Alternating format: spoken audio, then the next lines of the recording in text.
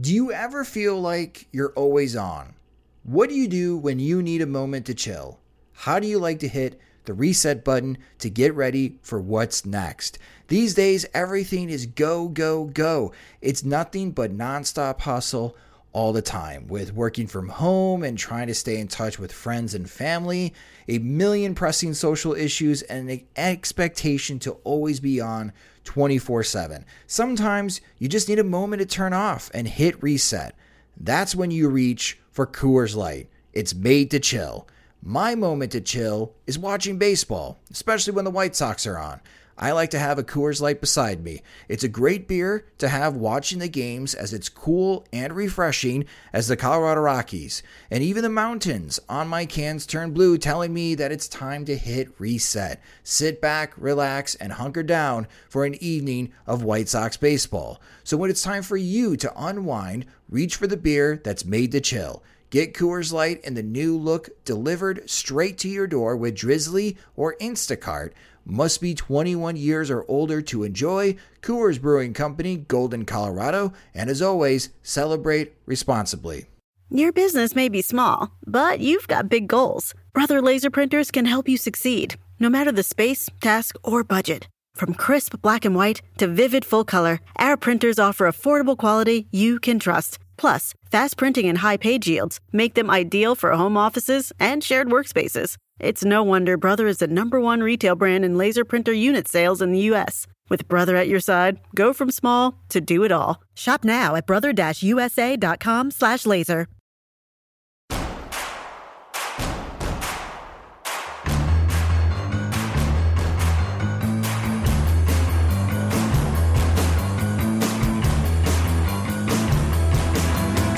From your favorite source for Chicago White Sox talk, delivering news, interviews, analysis, and more.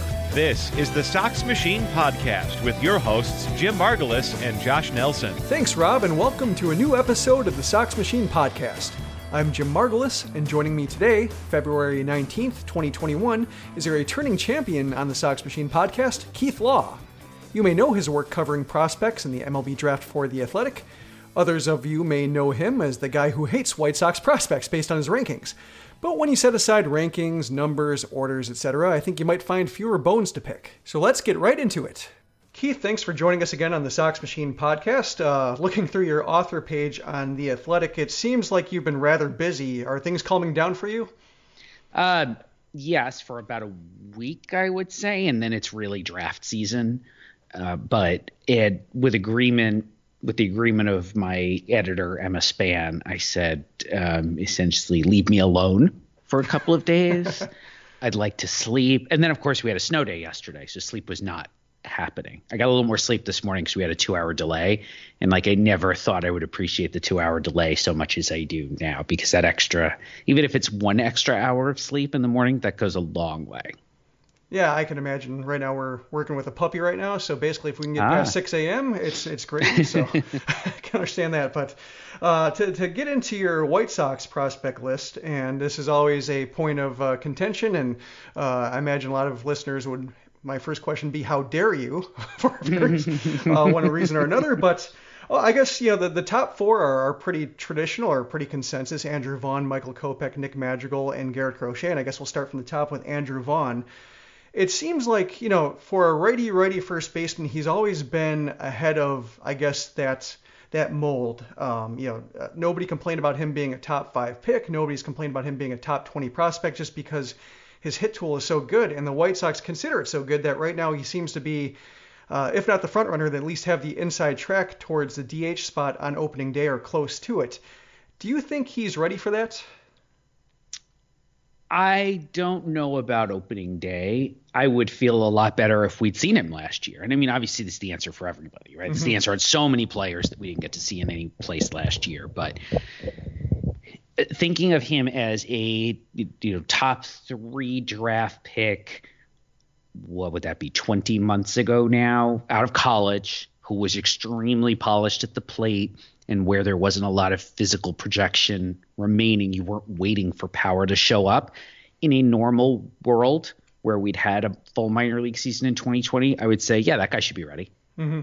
That guy should absolutely be ready. But wasn't a normal world. He didn't get those reps last year.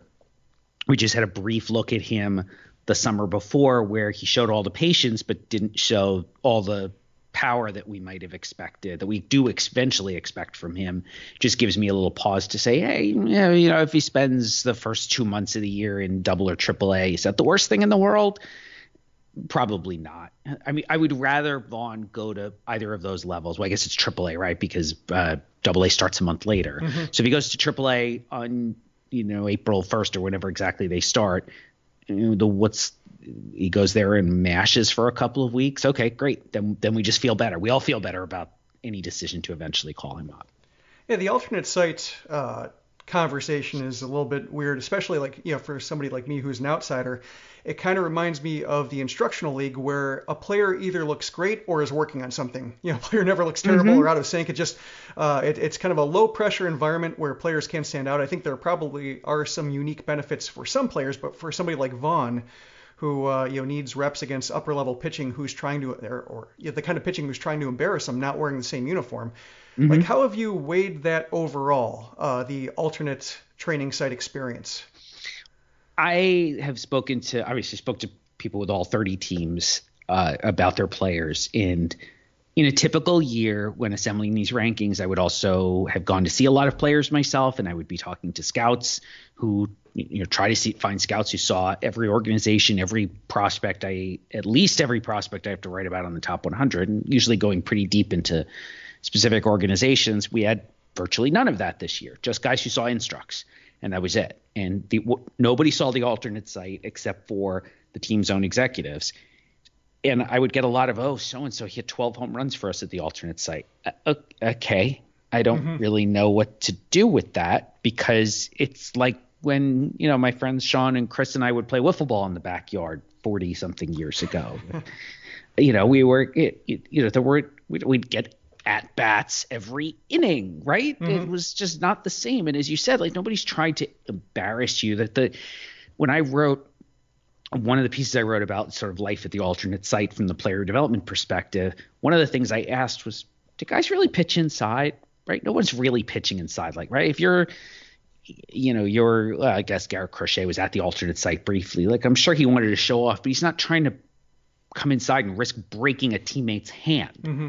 Right? That's just not a thing. And so, and then you're a hitter, you can get a little bit more comfortable because this guy's not running 99 in on my hands, right? Maybe I can just creep up and cover the outside part of the plate a little bit. It's just different. It's good practice, but it's still just practice.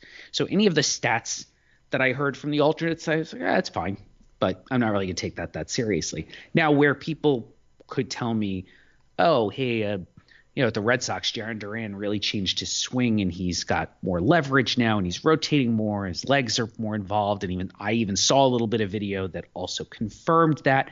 Okay, I can work with something like that because it's tangible. Mm-hmm. And it is not – now we'll have to see how that actually plays in games, but that's a real thing as opposed to, he looked really good. Okay, I'm sure he did, mm-hmm. right? But looked really good doesn't mean a whole lot until he looks really good against another team. Yeah, just based on the looks I saw from his A-ball, experience, which I think is irrelevant at this point, based on just being his first pro season, and then a little bit in spring training and just kind of the knowledge of his abilities. It seems like he has the plate discipline to not look outmatched or I guess above his pay grade, game to game. I think he'll look fine in the box game to game, but I just wonder if he'll be hitting in a lot of defensive counts, 0-1, 0-2, just because of his plate discipline being used against him against better pitching or not being able to square up the good pitches immediately. I think that's going to be the problem. You have any kind of am I misguided on that? You're talking still about Vaughn, right? Yes, I agree. I think that's going to be an adjustment for him. When I saw him in college, I did not find him to be overly passive, but I think that's a fair concern about any player with his profile. I think back to Jeremy Hermida, a prospect I generally liked quite mm-hmm. a bit, who just wouldn't stop taking pitches. He'd get into hitters' counts and then fail to capitalize. Now, like I said, when I saw Vaughn, and obviously spoke to a lot of guys who saw Vaughn as an amateur, that was never raised as an issue. Okay. It was not that he was too passive, that he would get into 2-0 and 3-1 and then just take, which can be a matter of sort of looking for the quote unquote perfect pitch, or it can be a matter of a guy who just doesn't want to swing the bat. I don't think either of those is true of Vaughn, but I will concede the point that we could find out that that's true as the pitching gets better too. Do we find him taking good pitchers' pitches in the strike zone in situations where Vaughn probably needs to either swing or at least learn to spoil? That's possible. That is probably something we won't know. We haven't seen it yet, but that doesn't mean it couldn't become a factor as he continues to move up. So with Michael Kopech, the conversation is different because he didn't play at all last year. It's basically, if he looks like he did before Tommy John surgery, he's fine, right? Yep. Yes, that's the hope. And obviously he's had some off-field challenges, and the hope is that he's in a better place to be able to come and sort of fully embrace what the White Sox have planned for him, whatever the role might be for him. Maybe he does need to start out in the minors a little bit so they can sort of ease him back in as well. The hope is what you saw from him right before Tommy John was a guy who was top of the rotation stuff. No, it wasn't top of the rotation command just yet, but with that kind of arsenal, he's going to miss a lot of bats, whatever the role. And if that means he pitches more like a league average starter for now while he's working out some of the finer points, well, okay, well, that's great. The White Sox are in a position that would still really help them. And then we get to Nick Madrigal, who I think is maybe the most controversial ranking or judgment of yours among White Sox fans. I think we talked about him last year, and I think the conversation hasn't changed much from last year.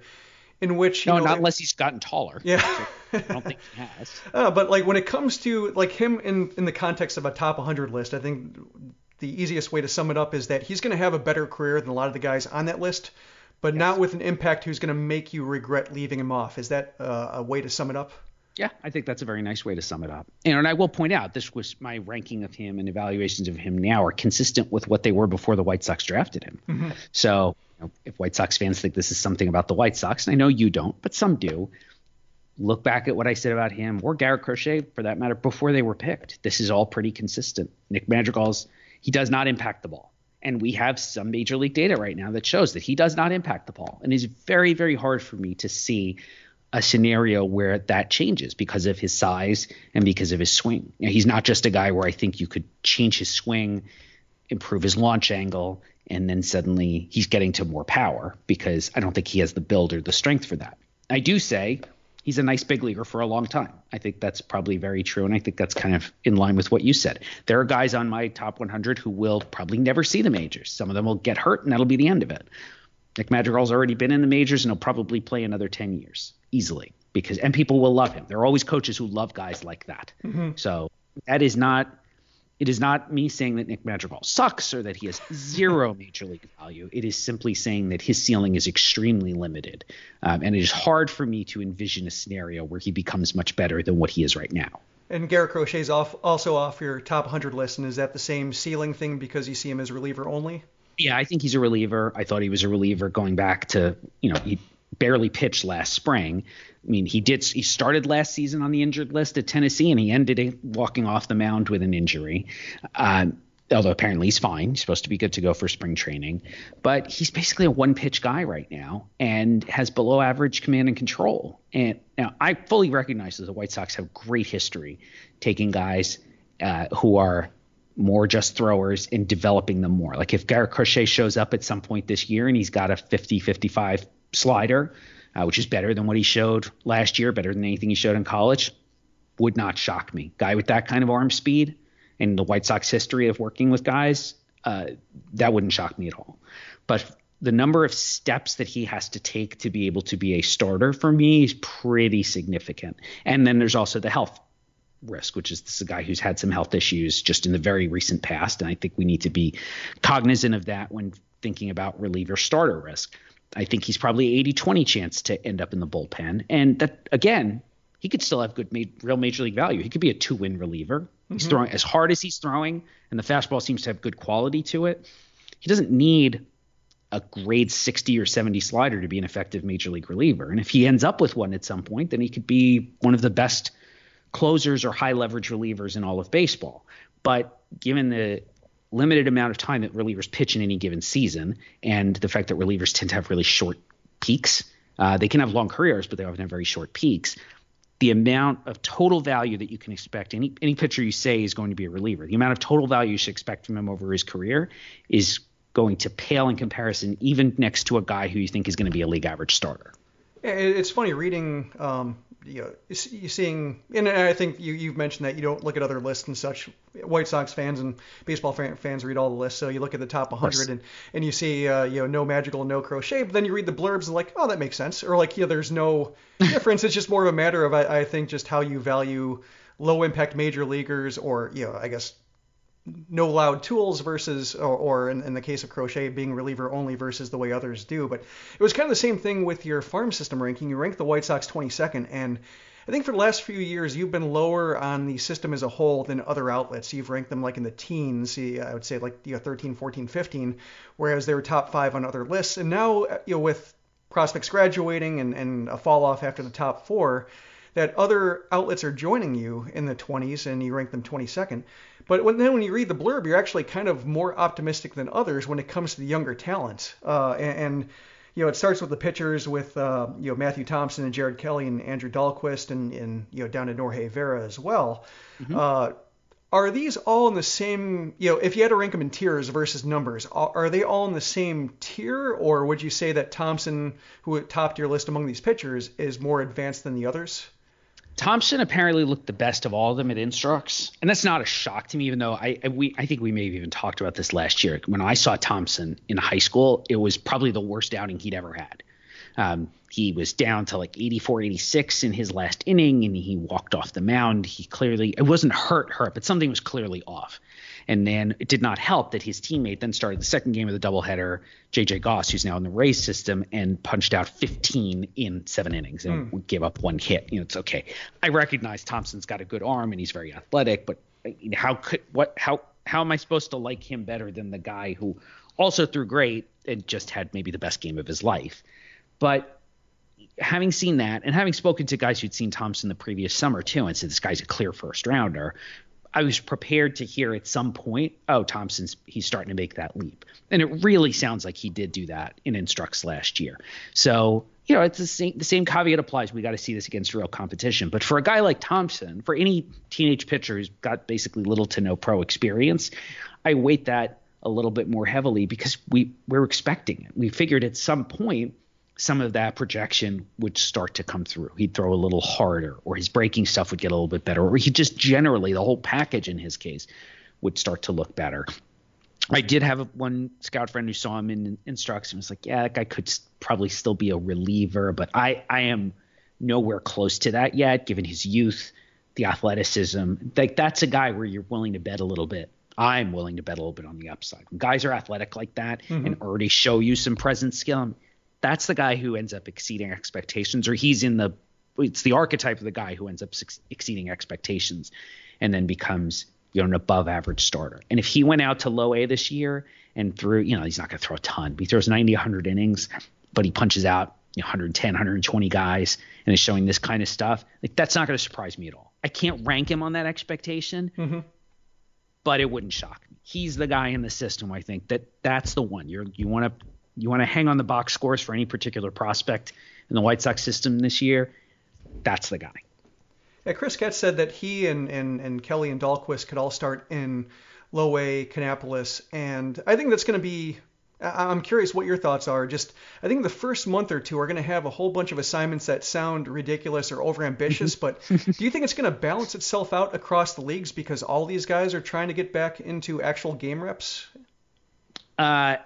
Yes. Yes, I think that's going to happen, where we're going to get a lot of really weird assignments, right? Because the way many of your listeners may know this, right? But AAA starting at the beginning of April, AA, High A, Low A start at the beginning of May, and then the complex leagues are probably, I assume, not going to start until somewhere in mid to late June. And so a lot of teams are probably going to try to send guys out to Low A who might not otherwise be considered ready or wouldn't really normally have been in line to make that jump. But between the lack of regular short season leagues, between Low A and the complex leagues, nobody playing last year, trying to start to build up some of these pitchers' innings, my guess is you'll see some assignments to Low A that seem aggressive. And it has made me wonder too, for as long as I've been doing this, there have been just sort of general guidelines about what's an age appropriate to a level. Maybe that kind of goes out the window now, or just all changes. Maybe what we consider an appropriate age for low A, maybe it drops because more teams are assigning teenagers there because there's no place else to put them. It's that or extended spring. Well, if you've got a kid who's a little too good for extended spring, or you just don't want to, a kid who's bored in extended spring, and how could you possibly blame a kid for being bored in extended spring, especially if he was really good the previous summer in the complex league? Maybe more teams challenge those guys and say, hey, hopefully the message to those kids is, we're sending you to low A. You may fail, and that's fine. Here are the 3 things we expect you to work on. Even if your results on the field aren't good, these are your developmental goals for the season or for the first half of the season. If you're making progress there, we're happy. Even if you have a 6 ERA, even if you're hitting 210, here are the things we need to see from you on your development. This is part of your development plan. We may see a lot more of that. In fact, I would say if I were working in player development, that's probably how I would approach it with the Matt Thompsons. I don't care if you have a 6 ERA. Here are the things we're looking for. And just send him out to low A. Hopefully he really understands those goals, understands those expectations, and is able to focus on that rather than maybe getting stressed out or upset at himself over poor results on the scoreboard. When I was looking at those assignments and thinking they're ambitious, and then I saw that Getz also mentioned that guys like Brian Ramos and Bryce Bush and Benjamin Bailey, they can all end up in low A2 full season affiliates to start the year, and that also seems ambitious.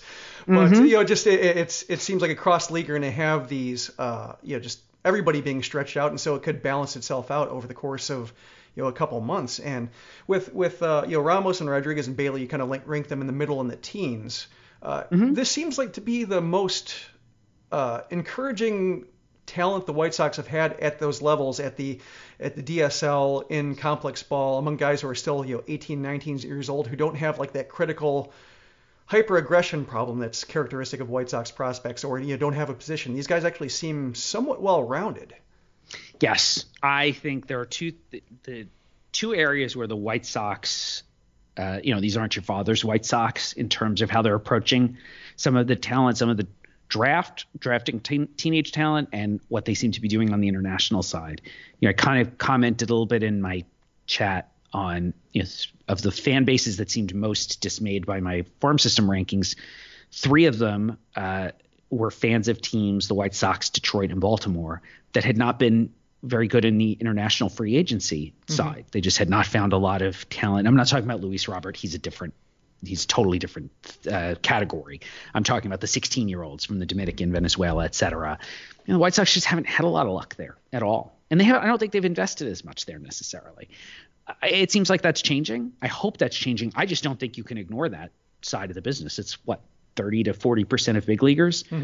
You can't just throw away that as an area of talent acquisition. And of those 3 teams I just mentioned as well, I think the White Sox are the furthest along to improving their efforts in that area, and they're showing some early signs of positive results. So, yeah, I'm glad you see this, because that is also how I feel about the White Sox system. Yes, right now, if I add up, so to speak, the talent in the system, they're below the midpoint. However, there's a lot more younger talent in this system than there's been in quite some time. It's fewer of the top 20 is no longer so populated by college drafts who might get up and be a bench piece or a middle reliever or something, and not even that.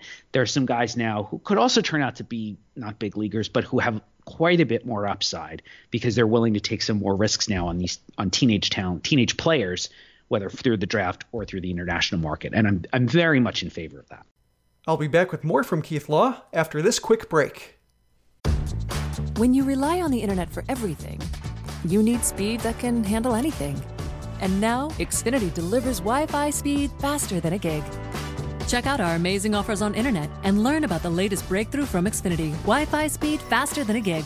That's more than enough speed to power all your devices and then some. Go online, call 1-800-XFINITY, or visit a store today to learn more. Restrictions apply. Gig Wi-Fi requires gig speed and compatible xFi gateway. Actual speeds vary and not guaranteed. When your entire life is online, you need more than just speed from your internet. Xfinity gives you reliable in-home Wi-Fi coverage, plus protection from Wi-Fi network threats. Go online, call 1-800-XFINITY, or visit a store today to learn more. Restrictions apply. You left Yoelqui Cespedes off your top 20, and the evaluations of him have varied wildly. He was number 1 on MLB Pipeline's international prospect list. He was number 12 in Baseball America.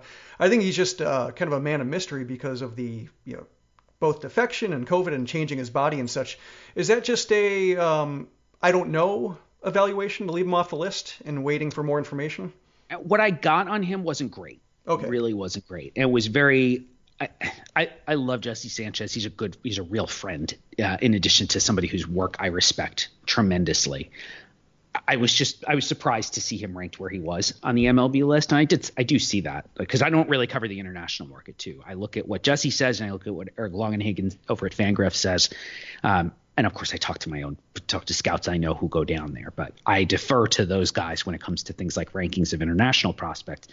I didn't hear anything from scouts to say Cespedes was that kind of prospect, and he didn't get top of the market money. He got good money, but he did not get, it's not Jason Dominguez money, for example, the guy who was number 1 in his international class a year previously. I am also fully open to anybody who comes through that market. We haven't seen any of them play yet. You know what? If Yoelqui goes out and he's really good this year, great. He will show up on my list, and I will gladly say I had him ranked too low. Yeah, it's Marco Patti, he's described him as being closer to major league ready, at least high minors ready. But Marco Patti, when he talks about prospects, I don't know if this is characteristic of all international directors, but he tends to talk about what a player can do and not what they can't do or struggle at. So sure, you always hear the rosiest possible explanation. But if Cespedes isn't high minors ready, there seems to be a gap between guys who are going to graduate and guys who are going to start in low A. Is there anybody in that middle ground you see perhaps being able to make an impact between those waves to bridge that gap any? That's a good question. I would say, Jake Burger gets forgotten because he hasn't played in forever. But just given his age and where he is physically, I think he could be the guy who gets there fairly quickly. And I give him a lot of credit for going out playing in that collegiate summer league last summer. A handful of guys did that across baseball. I mean, to me, it seems like an incredible sign of a player's commitment to just getting better or simply not losing skills. Or some of them were probably just going crazy around the house and just saying, I want to play, which I also fully understand. But he seems like one guy where I'm not sure exactly what his position is going to be. I think we still have to see how well he moves around after all the leg injuries. But could he get there really fast? Could we end up at the end of this year and suddenly Burger's getting a cup of coffee in the big leagues? I mean, I really hope so for his sake. But also it sounds like it. And this was a guy who always hit the ball hard. So it's just, hey, he looked really good at the alternate site last year, et cetera. Well, he looked really good before he got hurt too. So that's not all that implausible. See, he's the one guy really here who jumps out as someone who I think could move a little faster maybe than we expect because we've barely seen him. And the other guy I would highlight, I've always been a little bit more of a Luis Gonzalez fan than I think maybe his performance would imply. And he does, I talked to Chris Getz and other people who saw him who've seen him over the last year and a half. He's made some mechanical changes to try to get back to just middle of the field, gap to gap, line drives. You're not a big power guy. You should not be trying to put 20 balls in the seats. It's just not who you are. I don't really know that he's a regular. He'd have to get his on-base percentage up to get to that point. But I think if he is that contact guy, let the speed play. You can definitely play center. He could be a really good fourth outfielder. And who can, somebody gets hurt in the big leagues. Robert goes on the DL for 3 weeks. Could Gonzalez be your regular out there for a couple of weeks and not hurt you? Yeah, I think that's the type of player he is. And he's really close to ready. And, that's the White Sox Major League roster is really good. They may be the best team in the division. So for them right now, what they need most out of the farm system, I would say, is just players who can fill in some of the gaps when there's an injury or be a bench piece. And then maybe at some point they get to July and they're looking for, I don't know what they would actually need. A need emerges in the first couple of months. If Luis Gonzalez shows a little bit of that progress and the White Sox say, well, we don't have a ton of need for him. He's never going to be a regular for us. But maybe some other team says, yeah, we'll take that guy as a cheap regular for 3 years. He can create some more trade value for them because we do see teams trade for the 17 and 18-year-olds now. But often those deals also include one or two guys from the high minors or even the pre-arbitration players in the big leagues. You do need some of those guys if you want to be able to trade prospects for major league help. Yeah, Jonathan Steve are also in that Burger neighborhood, and it seems like for basically the looks that we had in 2019 where he was topping out 96 with a good curveball that tunneled well with it, and then last year he was sitting 92-ish and relying more on junk ball or at least secondary stuff that he couldn't quite locate at the major league level. Which guy do you think he will be in 2021? Yeah, and he was this is not a secret. If you just look at where his stuff was, like where in the zone it was, there was a lot of middle. Yeah.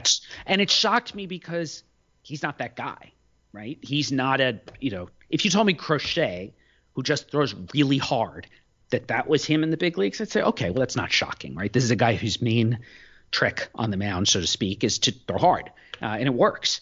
But Stever has never been that type of guy, and he doesn't have that kind of stuff. So I don't know what that was, and I'm inclined to forgive anybody last year who came up and struggled right out of the chute. There were a lot of guys. You look at, just stay in the division. Look at Casey Mize, for example. Casey Mize is a lot better than here's another 6 ERA guy.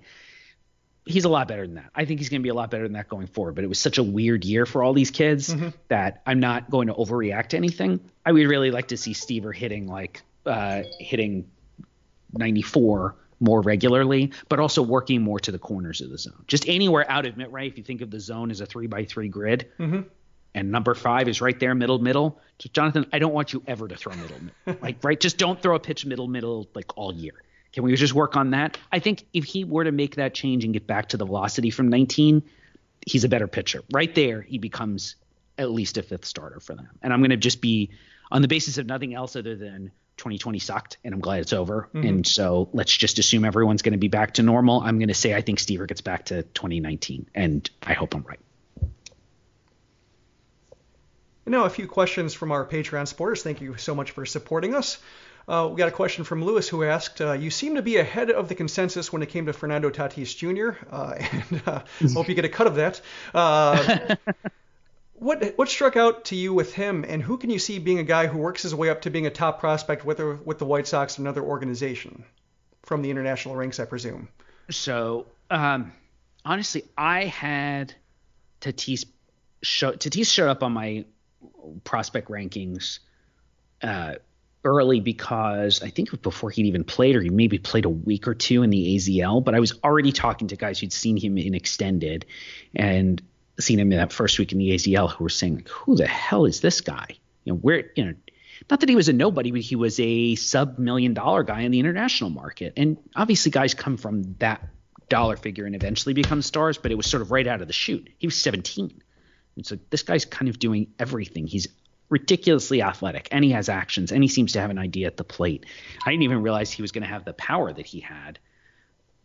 Certainly not at that point. But when all of these people are just raving about this kid right out of the chute, and it's consensus from not just from Padres people who were all kind of like, we got away with something here, which, okay, I guess they did. But folks from other teams too were also saying the same thing. So, okay, I need to be on this. I need to make sure that when that many people are kind of telling you the same thing, and I got some video from one of them and made sure I sort of could see what it was. I really prefer to see something where possible, just so I feel like I know more what I'm talking about. But that he had that combination of athleticism, of tools, and also some skill for his age, that he was a more advanced player at 17 than it seemed. I was very comfortable kind of jumping out, jumping ahead. I don't really think of it that way. But I want to be right. Ultimately, the goal is to be as accurate as possible with what are ultimately very subjective opinions and evaluations. And so, you know what? Everyone's telling me this guy is good. I see what I think I see what they're talking about. I am comfortable making that jump for him in my evaluations of him. If for folks who do subscribe to The Athletic, for every team I list at least one prospect as a sleeper, which is my definition of a sleeper prospect is this guy's not top 100 right now. He may not even be particularly close to my top 100, but I think 12 months from now, he's the guy in this particular system who I think is most likely to make the jump into the top 100. For the White Sox, it's Thompson. I mean, listeners could probably guess that from how much I raved about him and what I've heard about him. And the fact that I could see him so bad in high school and still say that about him should also, I think, probably give you a sense of just how much potential upside I think there is with him. I I would say, also we talked a little bit about some of those, some of the guys from the Latin American market who are kind of bubbling under. Like he's a guy. There are other guys there who could potentially join him, but Thompson, we just know more. We've seen him a little bit more. I have a higher level of confidence in him. I'll also mention with the Giants too, which is one of the teams that did not. The Giants are a bit of a model for the White Sox. Giants were really not involved much in the international market for quite a long time, and about 3 years ago decided to ramp things up. And then 2 years ago, I think it was, maybe 2.5 years ago, they went all in and they signed a whole slew of guys in one offseason, including Marco Luciano, who is their top Latin American prospect. He may be their top prospect for a couple of years now, I would say. He's actually number one on my list for them right now. Number 31 overall. He'll probably be their top prospect for the next 2-3 years. There's another guy in their system, though, Luis Matos, an outfielder, who was, I think, in the same class as Luciano. Now Luciano's a shortstop, middle of the field, going to have more value right out of the chute. But Matos is another guy who's actually shown a pretty intriguing combination of power and contact for his age. If he'd gone out last year and just mashed in a short season league, he probably would have been on the top 100. He's somebody who I think he goes to low A this year, and as long as he keeps the contact rate up, he could absolutely make a big jump like that. We have a question from Ed Casey who asks, what have you liked best about MLB's One MLB plan with the minor league realignment and schedules and with COVID complicating that? But conversely, what about the plan would you do differently? Are you referring to just the whole realignment or the schedule? I would say probably more the realignment, given that the schedule is COVID complicated. The realignment is probably more big picture. Okay. What I don't like is the complete elimination of short season leagues between the complex leagues and low A. I think there were two levels there beforehand. There was sort of the Pioneer and Appy leagues were the lower short season league, and then there was the New York Penn and the Northwest leagues, which were the higher, the more advanced short season leagues. I thought there was some redundancy there. I thought the Appalachian League was kind of I thought the Appy League and the Pioneer League were both not really good developmentally. I had a really hard time with the idea of taking kids from Latin America who, for whom at best English is second language. Many of them don't speak English. You're asking them to make this big, geographic and cultural jump to come here and play in a short season league, and then you're sending them to Pulaski, Virginia. You're sending them to Helena, Montana. That's why I recommend the movie Sugar. Right? Oh, that movie's amazing. And it is, despite being fiction, it's pretty accurate to their experiences. Mm-hmm. And I think I think if more people saw that, they'd have a lot more empathy for some of these players, for how hard it is, particularly for players coming from Spanish-speaking countries, where, it is such a change for them across 3 or 4 different dimensions. So I hate that. I did not really love the way, we knew this was coming, but Major League Baseball kind of just put its foot down. It's like, this is it. We're doing this, and you have basically no say. And they use the economic conditions created by COVID-19 to kind of enforce their will. Turn the screws.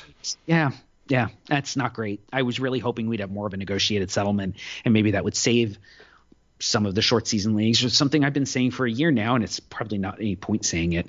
But some teams really wanted to keep the short season team between. Like I know the Rays folks loved having a level between the Gulf Coast League and Low A. Well, why not give teams the option? If you want to operate that, if you want to if there were 6 teams that wanted to say to keep affiliates in the New York Penn League, why not let them? Why are you preventing teams from employing more players and employing a few more people and just creating more development opportunities? Instead, what you're seeing now is a lot of teams are saying, well, we're just going to run 2 teams out of our complex. Well, nobody wants that. Mm-hmm. That's not good baseball. That's good for entry level, but there's no fans. You're playing at the complex. You're not, those kids aren't, they're playing, but they're not getting any of the other things that you typically get by going out and spending, say, 10 weeks in, the Northwest League or in the New York Penn League, living a little bit more on their own, playing in front of actual fans, learning the schedule of the rhythm of actual minor league baseball, actual professional baseball played in real environments under lights. I hate that we lose all of that. That said, there were a bunch of cities that just needed to not have affiliates anymore. Clinton and Hagerstown and or a couple of others that just nobody wanted to be there. Nobody wanted to be in Lancaster because it was an extreme hitters environment. And everyone said not only was it hard to develop pitchers there, it was hard to develop hitters because hitters would get bad habits. And then you try to send them, I think they were Colorado was their last affiliation. You try to send them from Lancaster to Hartford, which was much more of a neutral environment. And guys would have a really hard time making that transition.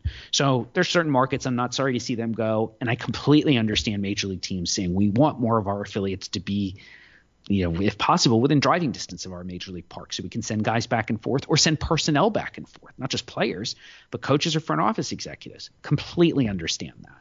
So there's pros and cons to it. I think people who are painting this as just an unmitigated disaster for baseball are not looking enough at the big picture, and also maybe not recognizing some of these markets just didn't support their teams. And if you don't support a minor league team, I can't blame anyone for saying we don't want to pay to operate this minor league team in this particular market anymore.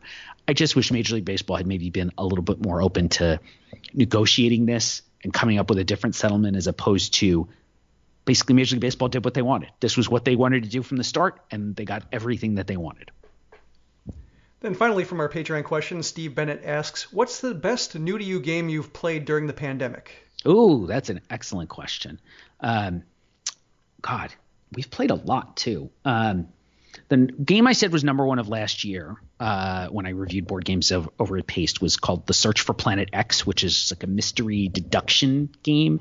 And not only do I really like that kind of game, but there aren't that many great games like that. It's kind of like a little bit of a logic puzzle for folks who love doing, so the logic puzzles that you might find in, I'm dating myself, but Games Magazine, or get those at the airport, right? And people do them on the plane. I guess pre-Sudoku, that was probably more popular, but it has a lot of that going on.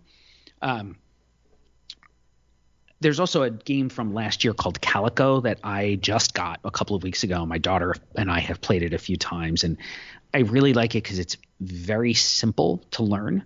It's just a tile placement game, and you're trying to create certain patterns on your board.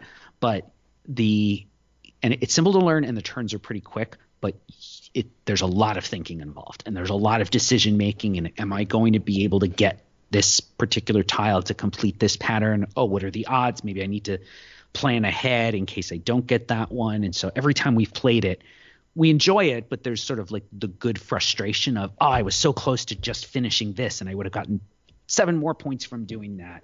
I wish I'd seen the game sooner, honestly. It would have made my rankings for last year. But it is it's really good. It looks really good. It plays, like I said, just it's so quick to learn. And I play more complex games. I play plenty of games that take you a full play to really understand what's going on. But at the end of the day, especially when I'm trying to recommend games to people, I like games that have really quick rule sets where you can just dive in, and you'll learn it quickly. It'll take you a couple of plays to get good, but the learning curve is pretty short, and Calico is definitely one of those. And to wrap up, thank you always for your time, and it's always a great conversation. And part of the conversation I like having with you is book recommendations. And for Lent this year, I was trying to think of what to give up, and then realized I've been giving up a ton of things for the last year and kind of getting tired of that. So I decided to use it to form a good habit instead. So I'm getting back into book reading. Basically making sure I devote 20, 30 minutes a day to it. And so I'm wrapping up a novel, and I'm looking for something, next thing to read. Anything I should go with? Fiction, nonfiction, non-baseball. Let's say non-baseball. Oh yes, absolutely. I read very little baseball, so I'm with you on that. Have you read Piranesi, the new book by Susanna Clarke, who wrote Jonathan Strange and Mr. Norrell? I have not. It's excellent. Now, I love Jonathan Strange and Mr. Norrell, but some people are intimidated by that book because it is 1,000 pages. Now, I would say it's the fastest 1,000 pages you'll ever read, but still, that's a big book. Piranesi is short of 300 pages, actually, and it still has her gorgeous writing. It's pretty separate. There's only a loose tie to the original books. You don't have to have read her first book to know what's going on. And I like the fact that it opens up with a real air of mystery about it where you don't really know what's going on. She adequately answers it by the end of the book, but the way that so she's not leaving you hanging necessarily, but the way that it comes about is really pretty clever. It's very different. And I adore her writing. I wish she's had health issues that have kept her from writing more. I hope that that's behind her enough that we get more books from her, because I could just read anything she puts out at this point. She writes beautifully. you can see a lot of influence from classics of Brit Lit, and yet there's something a little whimsical because she's writing about magical worlds that I just find totally irresistible. All right, so can you just repeat in case people are listening in cars and can't rewind, can you just repeat the title and author again? Sure. Yep. This is Susanna Clarke. That's Clarke with an E on the end. And the title is Piranesi, Piranesi. She's only written 2 books, 2 actual novels. I think she's got a short story collection. So if you go to the bookstore, look for the shortest of her books. That's the one I'm talking about. Great. Well, that's when Parnassus Books just opened here. Reopened to customers, so I'll be looking forward to actually. We love Parnassus. Yeah. Awesome. So I think you're planning to go to Nashville, right, for that signing before everything went to crap. Yes. But we had it scheduled in May. I don't know. I hope my wife is vaccinated now. I'm hoping maybe in the next couple of months I'll be able to. And even if I just come to Parnassus Books just to shop, I would be happy. Well, who knows with the way scouting is going, and Vanderbilt's under a couple inches of ice and snow right now, so who knows when that'll happen. But, if you make the scouting trip around here, maybe we can I'm looking forward to actually going to see some Vandy games, so maybe we'll cross paths either there at the bookstore and actually meet in person for once. That would be fantastic. I will let you know. Great. Well, thanks as always for your time, and just enjoy the rest of your break, and then we'll see you when we're trying to figure out who the White Sox are going to draft. Absolutely. Thanks for having me. That's Keith Law. You can find his top 20 White Sox prospects list at The Athletic, and his thoughts and writing on his myriad other interests through his Twitter account at Keith Law. That'll also do it for this episode of the Sox Machine podcast. Josh and I will be back on Monday to resume our regular weekly schedule, so now is a great time to subscribe, which you can do wherever you find podcasts. If you subscribe on Apple Podcasts, feel free to rate us and leave a review. If you'd like to support the site and show, you can do so through Patreon at patreon.com/SoxMachine. This week's episode includes 3 bonus questions for Keith from Sox Machine supporters, and a few others I so artfully weaved into the discussion, so consider signing up today. Exclusive content is available starting at $2 a month. The Sox Machine podcast is a production of SoxMachine.com, your home for all things Chicago White Sox baseball. I'm Jim Margulis. Thanks for listening.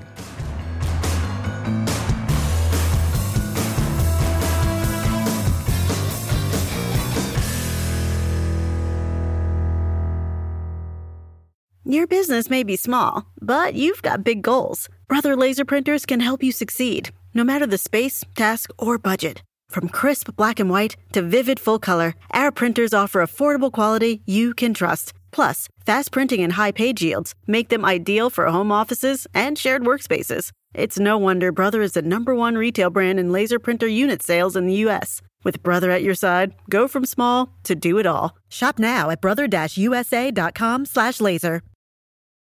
Sugar Ray Leonard, Roberto Duran, Marvelous Marvin Hagler, and Thomas Hearns.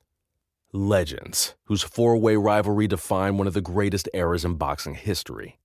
Relive their decade of dominance in the new Showtime sports documentary, The Kings, a 4-part series premiering Sunday, June 6th, only on Showtime.